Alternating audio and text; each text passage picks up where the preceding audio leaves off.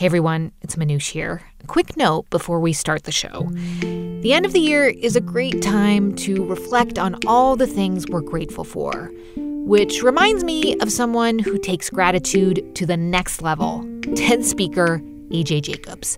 So A.J. wanted to thank every single person involved in making his morning cup of coffee, from the farmer of the beans to the trucker, all the way to the barista. It doesn't just take a village to make a cup of coffee, it takes the world. If we apply that same mindset to how your favorite NPR shows are made, that process also might surprise you. The TED Radio Hour isn't just me sitting down with TED speakers and chatting.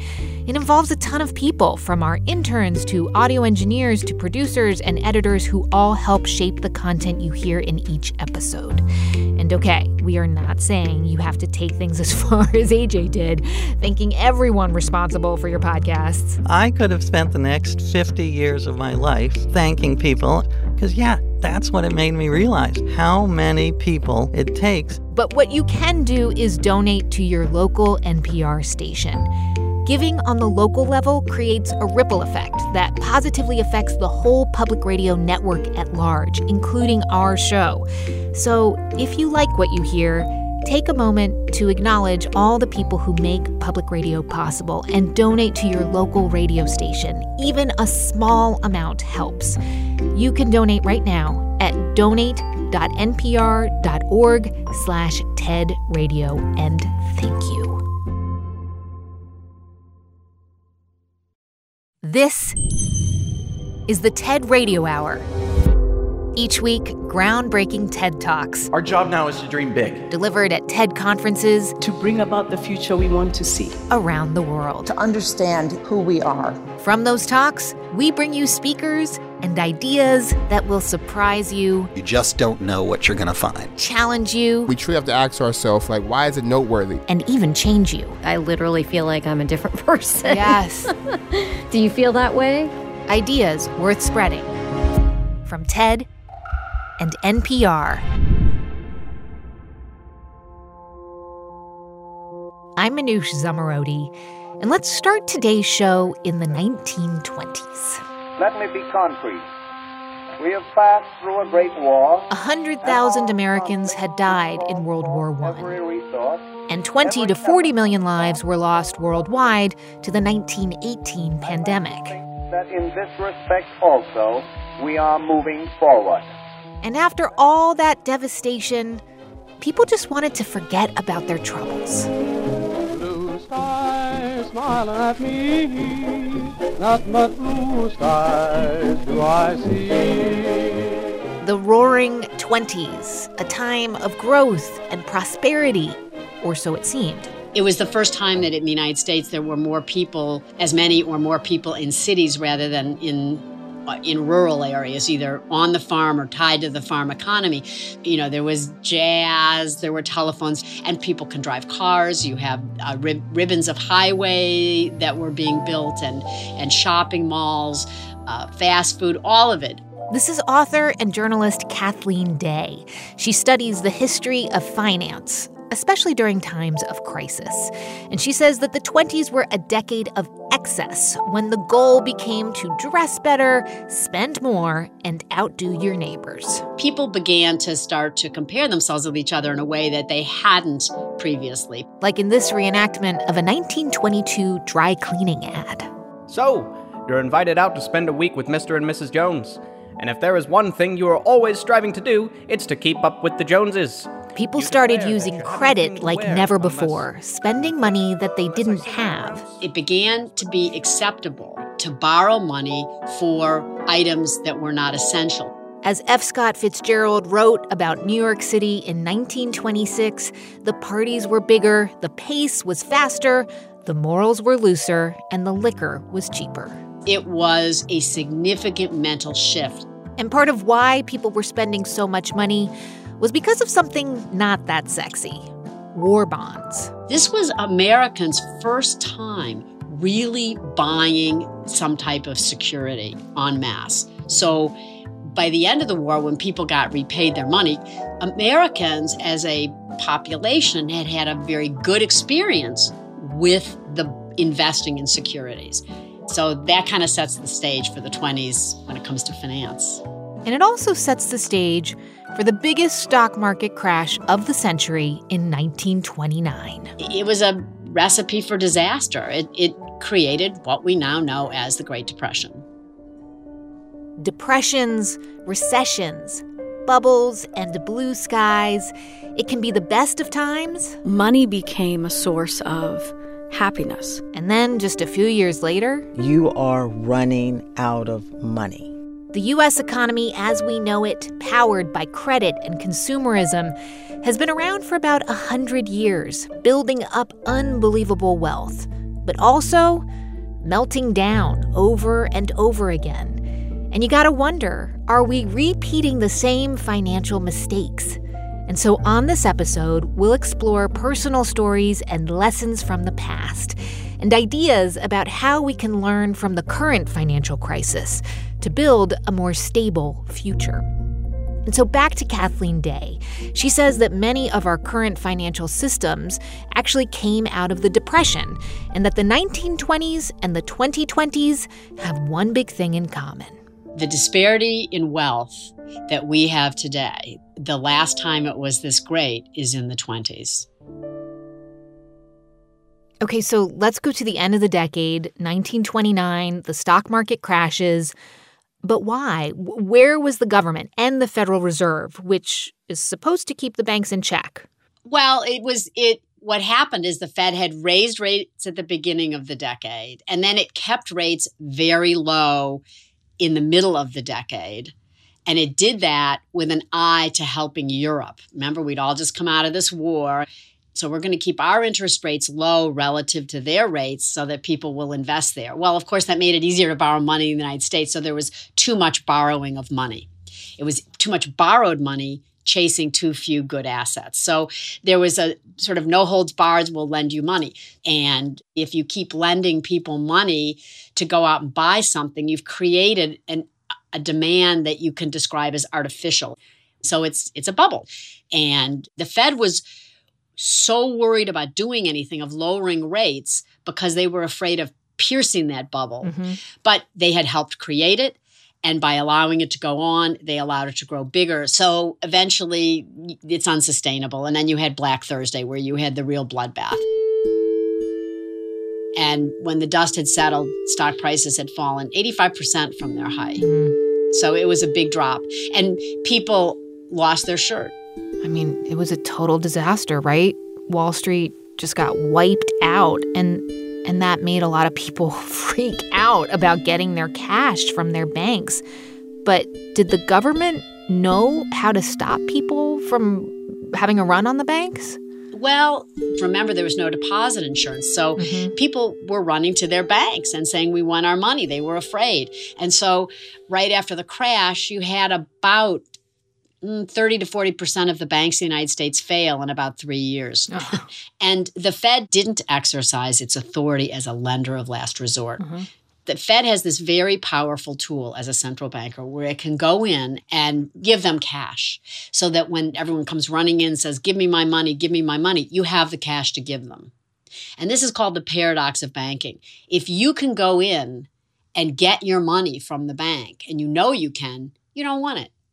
But if you think there's any chance you can't get it, that's when you show up and say, fill the suitcase with my cash. Give me my money. Okay, so the Fed had the authority to give banks money, but it didn't do that. And that's when tens of thousands of banks failed and people lost their life savings.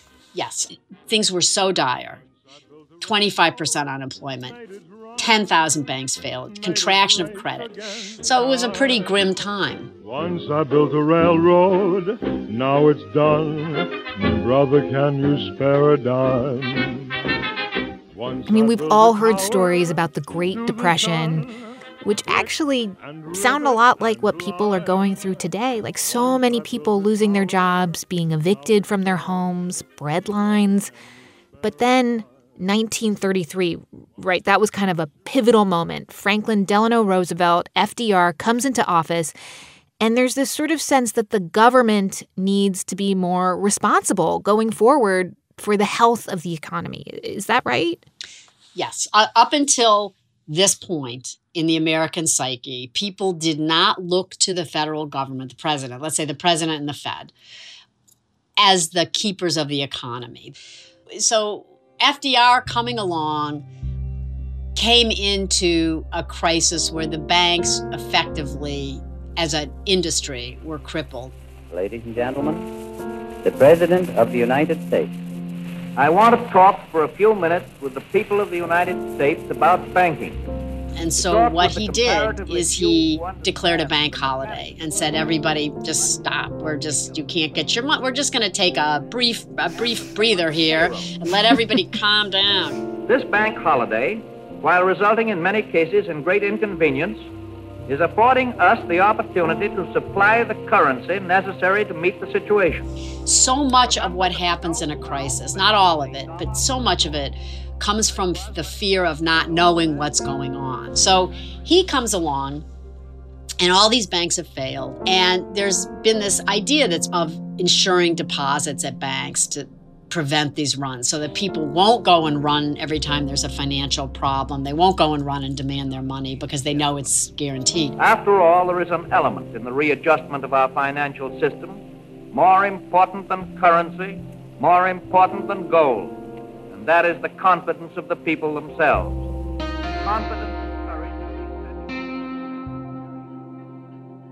And so this was the start of deposit insurance, like that FDIC sticker that you see on the front of a bank. And it meant that if I put my money in the bank, the U.S. government will guarantee that it's safe. And that was a big deal, right? It's a huge deal. Deposit insurance changed everything. Overnight, bank runs stopped. They stopped cold. And, the bank holiday was lifted. People had deposit insurance. It literally stopped it overnight.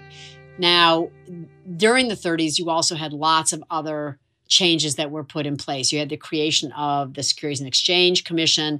You had standardization of accounting rules. So there were a whole series of laws put into place. And deposit insurance, while it was put in its effect is to make individuals have confidence they can get their money out of banks. But the real reason, the real purpose of deposit insurance is to keep the economy stable and prevent the kind of runs on banks that have destabilized the economy. Okay, so let's just take a pause here, though, because here we are a century later in a different kind of financial crisis, but they do keep happening. I mean, it used to be every 20 years. Now it feels like it's every 10 years. Is that why we should learn and understand what happened 100 years ago? Because we never got the lesson? I guess if not, what does that say about the American psyche? I think one characteristic of Americans and of our culture is optimism. And there is this amnesia, and people believe things that, if they thought about it, just are too good to be true. So I think two things that are often key ingredients in financial crises are too much borrowed money. Instead of making good investments, people start making riskier and riskier investments, and lack of oversight by the government. Regulators forget their duty to taxpayers. That's who they're there for. They're supposed to regulate the system in exchange for the system getting those benefits. So what you really want at a time like this, and it's too bad the government can't get it together to do it, but what you want is to have some kind of relief that does not follow people forever as debt does. You want to be able to give people a means to tide themselves over during this period without then coming out of it completely drowning in debt.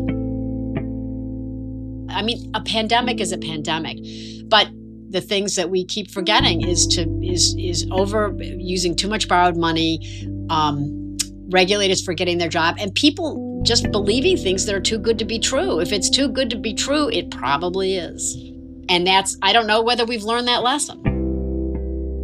That's journalist Kathleen Day. She's the author of the book Broken Bargain: Bankers, Bailouts, and the Struggle to Tame Wall Street. Today on the show, A Century of Money. I'm Manoush Zomorodi, and you're listening to the TED Radio Hour from NPR.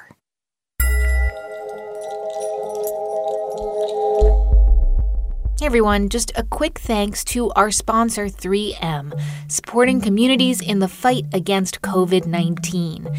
Since the outbreak, 3M has responded with cash and product donations, including surgical masks, hand sanitizer, and respirators through local and global aid partners. In addition, 3M is on track to produce 2 billion respirators globally by the end of 2020. Learn how 3M is helping the world respond to COVID-19. Go to 3m.com/COVID. 3M Science applied to life. Thanks also to E-Trade. You want to invest your money, but there's one problem. You're not sure where to begin. Luckily, there's E-Trade, who offers more than just trading. E-Trade simplifies investing without the financial jargon and has the people to offer guidance and support to make your money work hard for you. For more information, visit etrade.com/NPR. E-Trade Securities, LLC, member FINRA SIPC.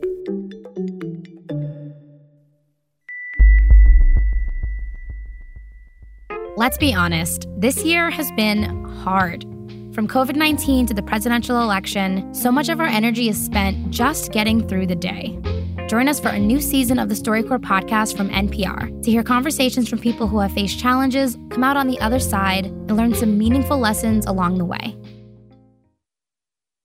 It's the TED Radio Hour from NPR. I'm Manoush Zomorodi. And on the show today, a century of money. We heard about how buying on credit and making risky investments became the American way in the 1920s.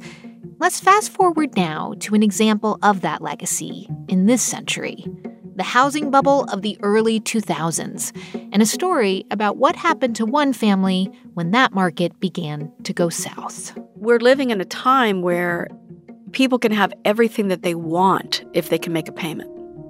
People get trapped in that. This is Tammy Lally. And I am a money coach. Okay, but Tammy, you weren't always a financial advisor, right? Like before that, you had your own financial issues. When you were growing up, what was the story around money? That it was scarce. I grew up with a single mom with 3 children. I was the youngest in a predominantly Catholic town. In 1975, I was the kid of a domestic worker, and I lived in a neighborhood that was an upper-class neighborhood, so doctors, lawyers, and I went to school with their children. So my brothers and I really didn't know what we didn't have until we were told, by the kids. Yeah. But what happened to me then was that I internalized it to believe that there was something wrong with me, and the shame never went away. Money became a source of happiness. So I did become a high earner. I chose my career, a sales career in my early 20s so that I could become a high earner. I was driving a Mercedes by the time I was 23, had a very extensive wardrobe from Nordstrom, and I just covered up all the shame with materialism. That was how Tammy dealt with her issues, with money, until everything changed in 2006. If you remember, there were some early warning signs of a massive housing bubble. For Tammy, those warning signs came in the form of a phone call from her brother. It was his 40th birthday. And he called me. And it was so interesting because I was like, hey, your birthday, let's get together. I'd like to take you out to dinner. And he was like, no, I'm not going to do that. And I said, well, what's up? And he said, I'm just really in dire straits. I'm just really, and I was like, okay. And I didn't know where the conversation was really going. And then he said, I need to borrow money. I need to borrow $7,500, which, $7,500 is a lot of money. It was just a breaking point for him. And I said, well, I'm happy to lend you the money, but let's get together. I'd like to know what's really happening and see if I could help in it in some other way. Because he knew you were good with spreadsheets and budgeting and things like that. Yeah, and I had been in the mortgage business, and part of what he was saying to me was, our mortgage is so high, and we've got this short-term ARM. Back then it was these 2-year ARMs because his credit had dipped. Which meant that the payments would skyrocket within a couple years. Right. And his credit score was low. So he didn't have a lot of choices because he couldn't keep up with the payments, so he'd have late payments. And so I really wanted to get together with him, and so I did. Within a couple weeks, I met him and his wife at a Starbucks, close to where they lived, and it was a very long meeting. I mean, we were there 4 or 5 hours trying to help them, understand. I mean, they brought their credit report and their bank statements, and you were going through it with them, in the weeds. Starbucks. Okay. Yeah, and I just didn't know what was really happening between them. But I there was a lot of tension. They started blaming each other, and I just was kind of like, what's going on with you guys? This is math. On paper, it was a math solution. Spend less, earn more. But there was no way that those two could have done that with their emotional, mental capacity, because we all hide from our family. So my energy got buck up because you've got kids. And, kind of wrapping up that meeting, we left it off with he was going to take some action steps around looking for work that paid more, and she was going to, start working more hours, and they were going to cut back. And it all seemed like it was a good, you came up with a plan, it sounds like. And that was turns out to be the last time I saw him.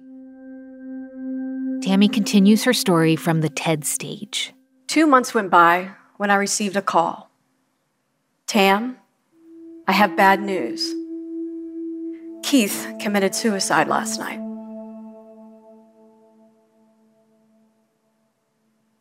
Days later at his home, I went looking for answers. In his office, the garage, there I found a stack of overdue credit card bills and a foreclosure notice served to him on the day that he died.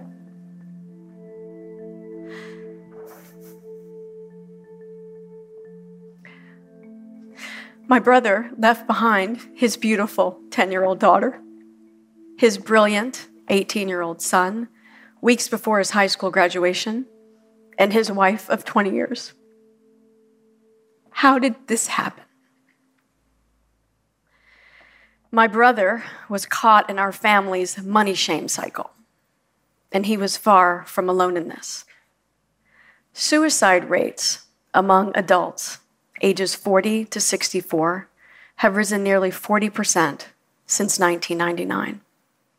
Job loss, bankruptcy, and foreclosures were present in nearly 40% of the deaths, with white, middle-aged men accounting for 7 out of 10 suicides. Those are the things that just break you.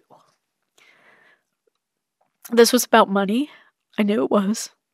I knew it was about shame. And, just...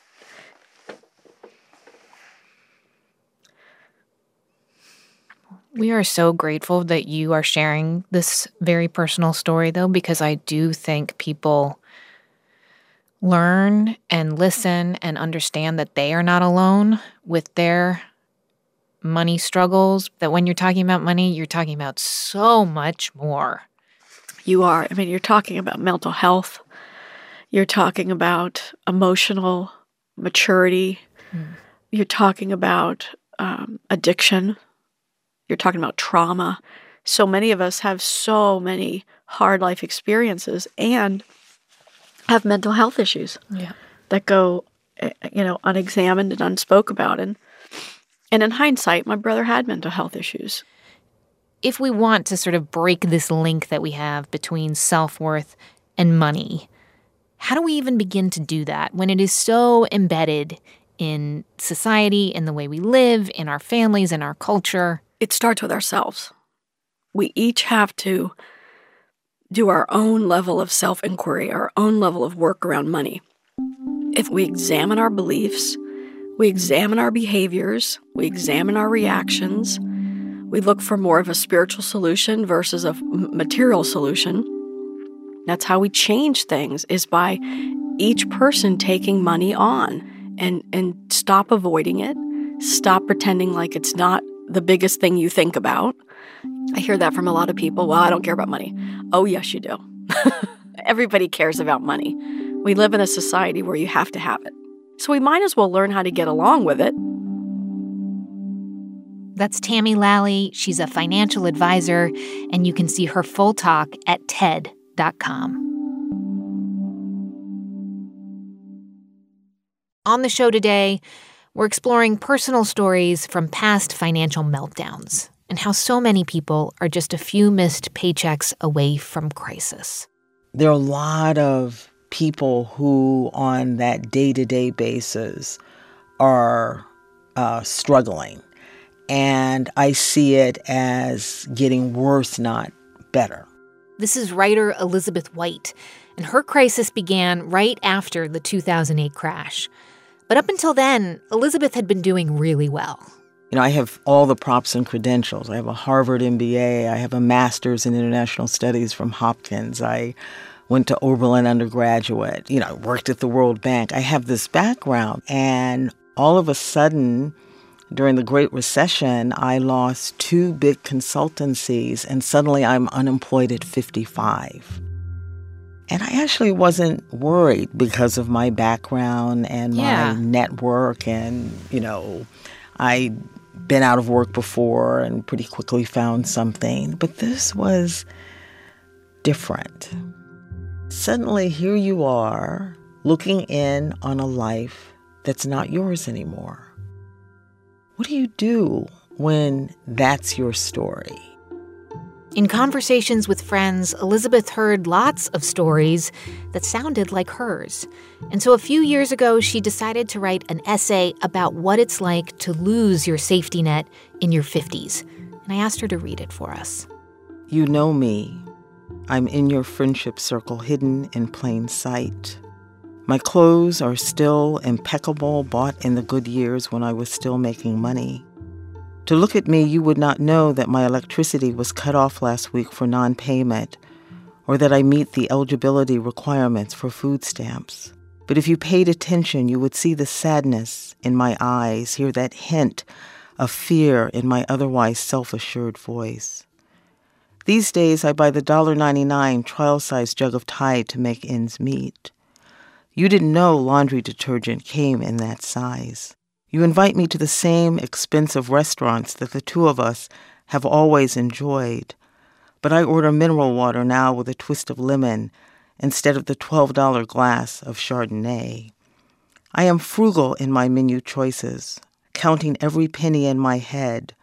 I demur dividing the table bill evenly to cover desserts, designer coffees, and second and third glasses of wine I did not consume. I am tired of trying to keep up appearances. Faking normal is wearing me out. There are no media stories about me. My slide out of the middle class is not sensational enough. A friend says I'm broke, not poor, and that there's a difference. I live without cable, my gym membership, or nail appointments. I've discovered I can do my own hair. I have no retirement savings, no nest egg. I exhausted that long ago. There is no expensive condo from which to draw equity, and no husband to back me up. Months of slow pay and no pay have decimated my credit. Bill collectors call me constantly, reading verbatim from a script, expressing polite sympathy for my plight before demanding payment arrangements I can't possibly meet. Friends wonder privately how someone so well-educated could be in economic freefall. I am still as talented as ever and as smart as a whip, but my work is sketchy now, mostly on and off consulting gigs. Friends hear about this and that assignment, but can't remember when I had a real job. At 55, I've learned how to fake cheeriness and to appear to be engaged, but my phone doesn't ring with opportunities anymore. I don't remember exactly when it stopped, but I cannot deny now having entered the uncertain world of formerly and used to be. In the face of mega-generational shifts, I'm not sure anymore where I belong. What I do know is that dozens of online job applications seem to disappear into a black hole. I am convinced that employers have set their online job recruitment algorithms to reject anyone who graduated before 1995. I wonder what is to become of me. I am facing a work-for-life proposition. So far, my health has held up, but my body aches. Or is it my spirit? Homeless women used to be invisible to me, but I appraise them now with curious eyes, wondering if their stories started like mine. So that original essay from 2016, what was the response to the essay? It seemed to resonate with a lot of people. What was that? What happened? So I wrote this essay at a point of real personal despair. I remember I wrote it in one go, sort of sitting on my bed, and I just wrote what I was feeling. And within a couple of days, it had thousands of likes and over 1,000 comments. And I read all of them. And I was so surprised because the response was, me too, my husband, this is my sister, this is myself. Why is no one talking about this? And when I looked at the data, I was astonished because I realized that there were millions of people who had landed here. There's now really good data that shows that more than half of people in their 50s are pushed out of the workforce. And we like to pretend that our financial woes, that the financial woes that many Americans are experiencing are not systemic, that it's the result of being lazy or irresponsible. And so there's a big shame element here when people land here. They don't want to talk about it. And what's dangerous about not talking about it is when we're in denial, we then don't address it. Here's Elizabeth White on the TED stage. Millions of boomer-age Americans did not land here because of too many trips to Starbucks. We spent the last 3 decades dealing with flat and falling wages and disappearing pensions and through-the-roof cost on housing and healthcare and education. It used to not be like this. We all remember the 3-legged retirement income stool, savings and pension and Social Security. Well, that stool has gone wobbly. Take savings. What savings? For many families, there's just nothing left to save after the bills have been paid. The pension leg of the stool has also gone wobbly. We can remember when many people had pensions. Today, only 13% of American workers are employed by companies that offer them. So what did we get instead? We got 401k type plans. And suddenly responsibility for retirement planning got shifted from our companies to us. We got the reins, but we also got the risk. And it turns out that millions of us just aren't that good at voluntarily investing over 40 years. Millions of us just aren't that good at managing market risk. And really, the numbers tell the story. Half of all American households have no retirement savings at all. That would be zero. No 401k, no IRA, not a dime. Things have changed a lot from when Social Security was introduced back in 1935. Then a 21-year-old male had a 50% chance of living until he was 65. So he retired at 60, did a little fishing, kissed his grandkids, got his gold watch. He'd be dead within 5 years of receiving benefits. That's not the pattern today. If you're in your late 50s in good health, you're going to live easily another 20 or 25 years. That's a really long time to make ends meet if you are broke. After the break, more from Elizabeth White on how financial meltdowns affect older adults from 2008 to today. I'm Manoush Zomorodi, and you're listening to the TED Radio Hour from NPR.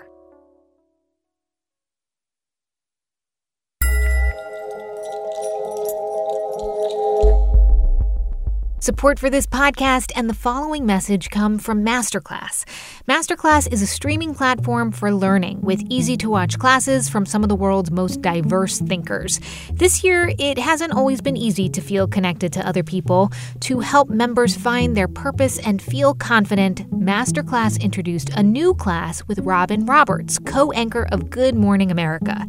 In her Masterclass on effective and authentic communication, Robin describes how she leans into human connections, embracing vulnerability and living with optimism. She shares advice for how we can all communicate more effectively, whether it's at work or with friends and family. With an annual membership, you can get unlimited access to this class and Masterclass's full catalog of more than 90 classes. And this holiday, when you buy an annual Masterclass membership, you get another annual membership free. Go to masterclass.com/radio hour. Thanks also to Twilio. Right now, businesses are trying to reinvent how they connect with the world. Whether you're delivering packages to customers or treating patients, your users need you to invent new ways to stay connected. Twilio is the platform that millions of developers trust to build seamless communications experiences with phone calls, text messages, video calls, and more. Whatever your use case, Twilio has your back. It's time to build. Visit Twilio.com to learn more. That's TWILIO.com.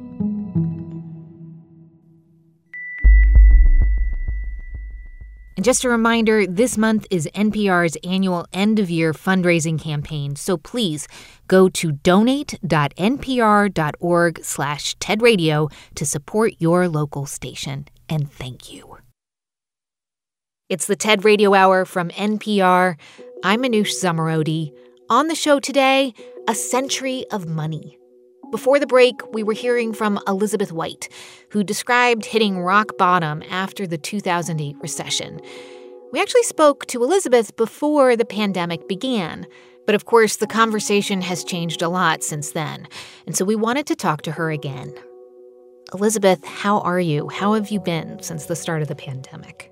You know, I've been all over the place, but I was saying yesterday to a friend, I'm 90% good, is how I would describe it.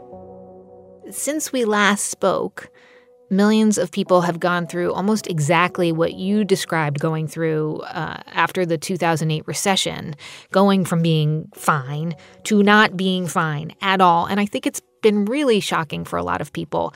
Have you been hearing stories about what is happening, especially for older people right now? I definitely still hear from people who still write, and I've done some writing myself about this. One of the things I think that's different this time, so for, you know, as big as the 2008-2009 Great Recession was, we already in just these last few months have had more people lose their jobs than during that whole period of the Great Recession. And with older adults, we're going to be more impacted than people who are younger. I've already described the stats that say half the people are losing their jobs in their 50s. That was happening before the pandemic. Only 10% of those workers will ever get a job again with pay that's commensurate with the job that they left. So I always think now when I see, you know, when we used to go to the gym and you'd see someone at the front desk, an older worker, or you see somebody suddenly, you know, bagging groceries somewhere. They're maybe not there because they want to be. All of these people didn't suddenly become incompetent in their 50s when they get pushed out of the workforce. The crisis with jobs is not just jobs. We have a good jobs crisis. That home health aide taking care of somebody's 87-year-old mother makes $17,000 a year on average. She has no child care, often no health care, no hazard care. So you can be employed, but then you can't barely support yourself. You have turned your experience essentially into an expertise in helping older people face economic disasters. But the safety nets that you're talking about, the ones that have gone away, they are not age specific, right? Yeah, so this is not a pesky little boomer problem. Gen Xers are not going to have pensions either. Millennials are definitely not going to have pensions. Everybody is facing higher cost in housing and healthcare. So boomers, we're just first going up this hill, looking out into the future of what will it mean to be an older person in America. So kind of all of this, I think it is ripe now to have this conversation, to address things that the pandemic revealed, but were always there. That's writer Elizabeth White. Her book is called 55, Underemployed and Faking Normal. You can find her full talk at TED.com. So Elizabeth just mentioned that the U.S. doesn't have a jobs crisis right now. It really has a good jobs crisis, which means that a lot of people can't earn enough to afford the very basics. And so maybe we need to ask a bigger question, like what responsibility do employers, especially big corporations, have to their lowest paid workers? For our next speaker, that question is key to building a more stable economy.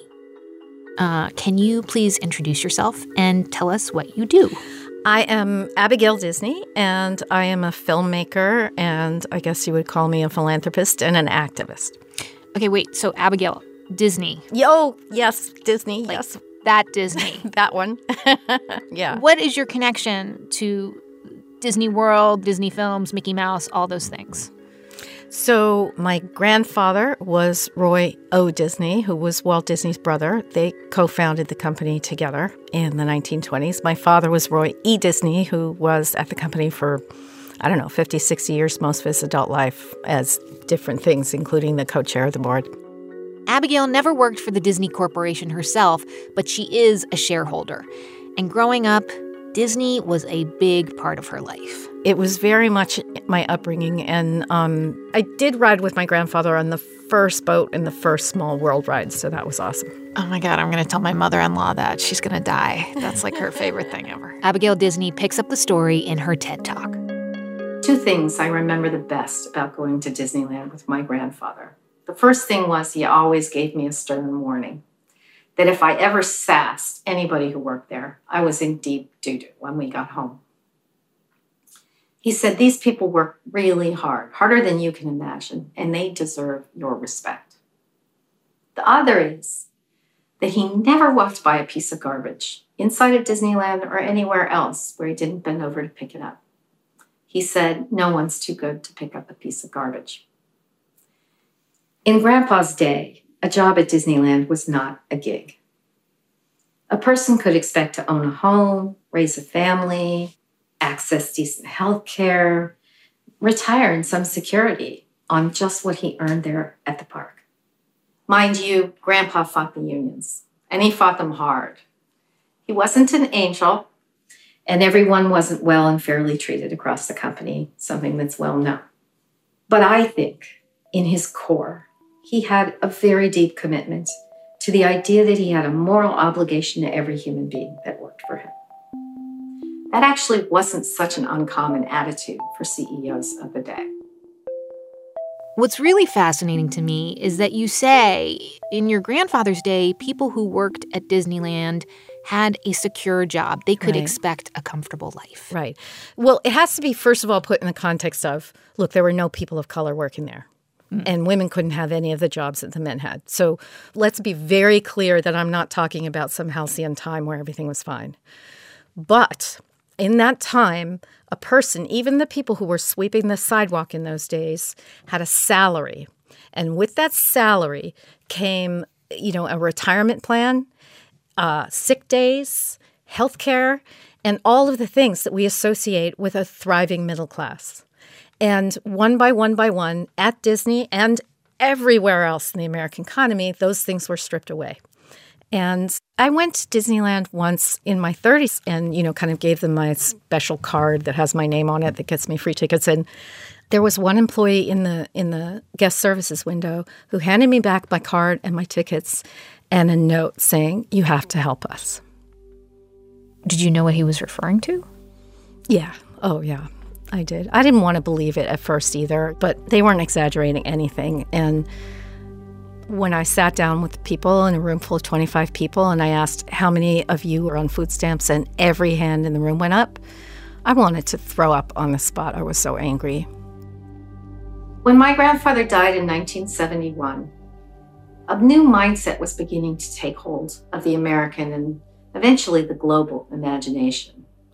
Jiminy Cricket got shown the door by economist Milton Friedman, among others, who popularized the idea of shareholder primacy. Milton Friedman's pivotal op-ed in the New York Times was followed by decades of concerted organizing and lobbying by business-focused activists, along with a sustained assault on every law and regulation that had once held businesses' worst impulses in check. And soon enough, this new mindset had taken hold across every business school and across every sector. Profits were to be pursued by any means necessary. Unions were kneecapped. Taxes were slashed, and with the same machete, so was the safety net. The bottom line is that everything that turns a gig into a livelihood was stripped away from an American worker. Job security, paid sick days, vacation time, all of that went away, even as the wealthy saw their net worths bloat to unprecedented and, yes, unusable levels. Abigail, you are now one of the most outspoken critics of the Disney Corporation, the company that bears your name. And you say it's because of how much things have changed. Like today, the workers at the parks, they're no longer salaried, they're paid by the hour. I read that most of them make as little as $10 or $11 an hour. And a lot of the benefits were, as you say in your talk, stripped away. Exactly. Disney, like every other company, messes around with people's hours when they're an hourly worker. So they really try to keep the least number of people possible working enough so they qualify for healthcare. And so what is your view, of what happened? So a lot of laws were passed, regulations were taken away, tax laws were changed to sort of support these skyrocketing compensation packages and all of that. But I believe, even though we need laws to get ourselves back to a better place, a better balance anyway, what really shifted was norms. So my grandfather was not a perfect man by any stretch of the imagination, but he would never have taken a $66 million payday in a million years, in part because you just didn't do that then. There was no law against it, but you didn't do it. And partly because if he looked at his workers and they didn't have enough money to put food on the table, I just cannot imagine a universe in which he would have said that was fine with him. And, that's not special to my grandfather. That was how CEOs rolled. There were bad actors and there were terrible people, but the norms at the time were so different. For almost a century, Disney has turned a pretty profit on the idea that families are a kind of magic, that love is important, that imaginations matter. That's why it turns your stomach a little bit when I tell you that Cinderella might be sleeping in her car. But let's be very clear, this is not just about Disney. This is structural and this is systemic. No single CEO on his own is culpable, and no single company has the wherewithal to buck this. The analysts, the pundits, the politicians, the business school curricula, and the social norms drive the shape of the contemporary economy. Disney is just doing what everybody else does, and they're not even the worst offender.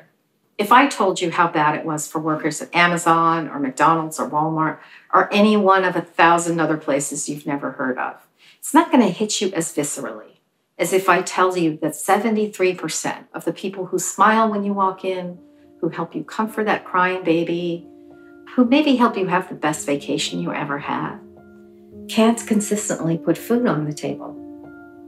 It's supposed to be the happiest place on earth. So because of the pandemic, the Disney parks have let go of tens of thousands of workers. Yeah, 28,000. What are your thoughts on that? They have 200,000 employees. They let 28,000 go, laid them off. 28,000 out of 200,000, a pretty significant bite out of your workforce. Not one of those people was in management, and they had also very quietly acted to make sure that the management structure could keep compensation packages intact. Now, I understand the revenues have been eviscerated, but just know that from 2011 to 2019, so 8 years, the company had made $11.5 billion in share buybacks. A share buyback is when a company buys shares of its own stock. They do that to drive the price up and to make shareholders happy. It also has the nice ancillary benefit of making the CEO and other people who are compensated in shares happy as well. No one could have seen the pandemic coming. No one could have said, we're going to be hit by this thing. But anyone could have foreseen that something bad would have happened for which you should have cash. So this company went from historic profitability and the happiest shareholders on earth to less than a year later laying off 28,000 people and pleading poverty. Okay, so let's talk about what you would like to see happen. I mean, we started this episode with a crash course in the Depression in the 1920s and understanding what radical changes came out of that with the government, with the way we think about money. And I just want to ask you, we've had now a century of these lessons. Do you think we need another moment where we have a reckoning and say, you know, we need to fix the system. Let's set up a better way of doing this. So what I want to see happen is if I'm a CEO and I know that some of my workers are on food stamps or going to food pantries, I want to be ashamed of myself. I want other people to feel shame on my behalf. The fact that that's not happening says that the CEO considers himself to be of a class and even a species different and distinct from the people who do the hardest work at the company.